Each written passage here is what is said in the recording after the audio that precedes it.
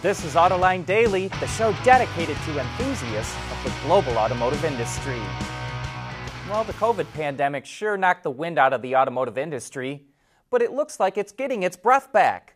Ward's Intelligence says that the SAAR, the Seasonally Adjusted Annual Sales Rate, will go over 15 million vehicles for the first time since February.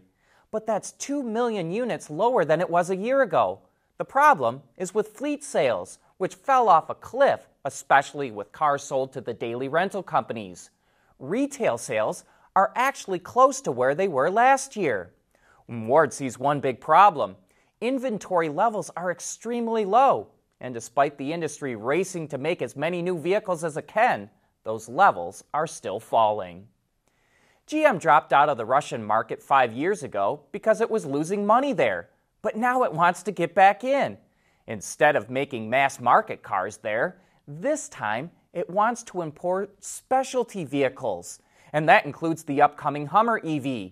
Russia has a goal of selling 200,000 EVs by 2025, and GM wants to get in on the action.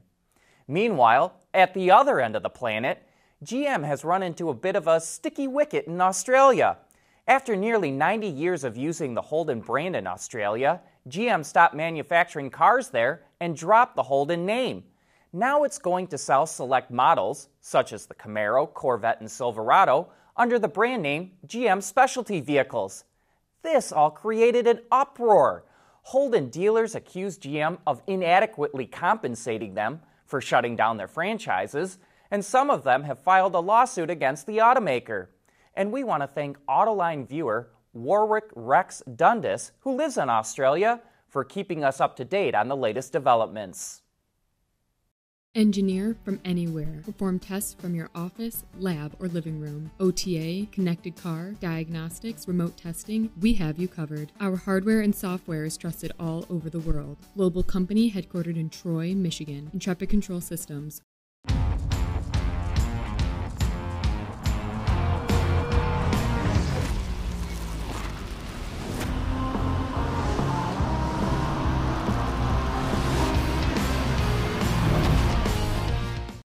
The world is changing at an ever-increasing pace. No matter what the mode of transportation, there is always the need for an efficient propulsion system. And that's exactly what BorgWarner has been doing since the earliest days of the automotive industry. Indian automaker Mahindra signed a memorandum of understanding with REE Automotive, or REE Automotive, we're not sure how to pronounce it quite, but we'll say REE Automotive here, to use its electric vehicle platform to develop and build commercial vehicles for global markets. REE's platform houses the battery in its floor, while the powertrain, suspension, and steering components are all incorporated into the wheel arches at the corners. There's a number of platform sizes to choose from, ranging from small urban delivery vehicles to large vans. They feature battery sizes from 20 to 100 kilowatt hours, and boast ranges from 220 kilometers to 420 kilometers. That's roughly 136 miles to 260 miles, but it doesn't say what test procedure that's based on. The platform also has autonomous capabilities.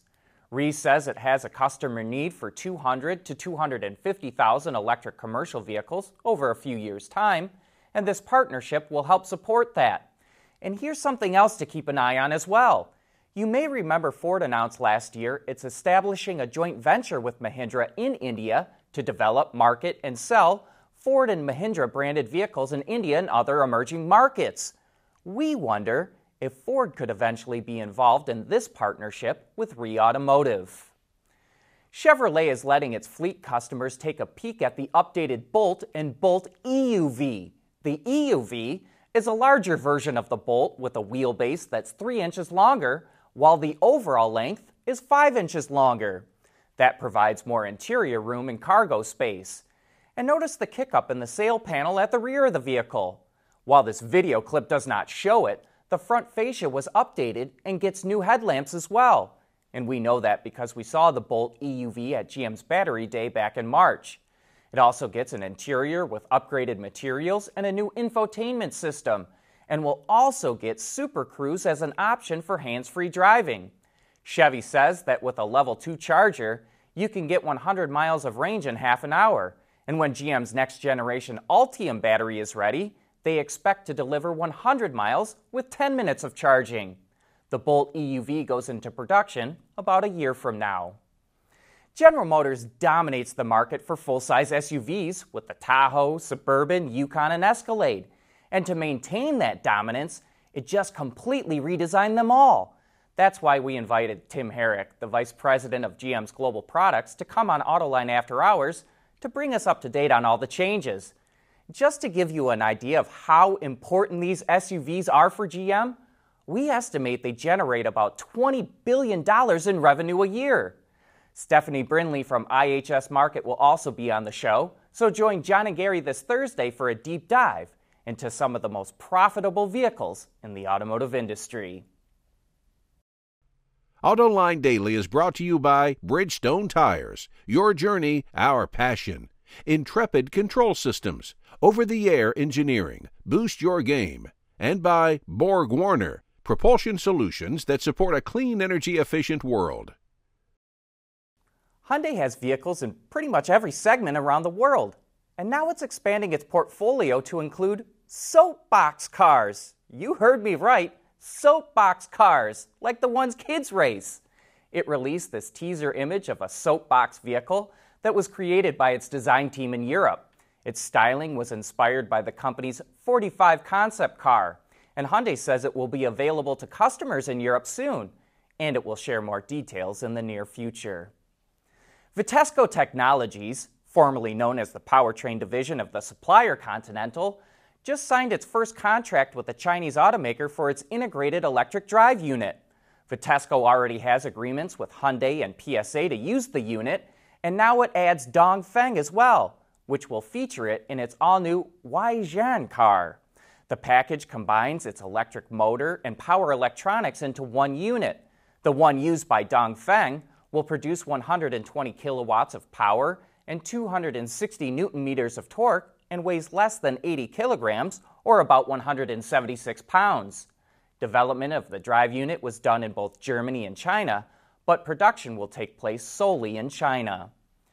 Chinese EV startup XPeng is using BlackBerry's QNX operating system to power Level 3 autonomous driving in its P7 sports sedan. The system is able to calculate the vehicle's driving status and provide 360-degree monitoring of the vehicle's environment in real time. With Continental supplying Dongfeng with integrated electric drive units and XPeng using BlackBerry's OS, it clearly shows there's an opportunity for non-Chinese companies to do business in China. But that's all we have for today. Thanks for watching. We'll see you again tomorrow.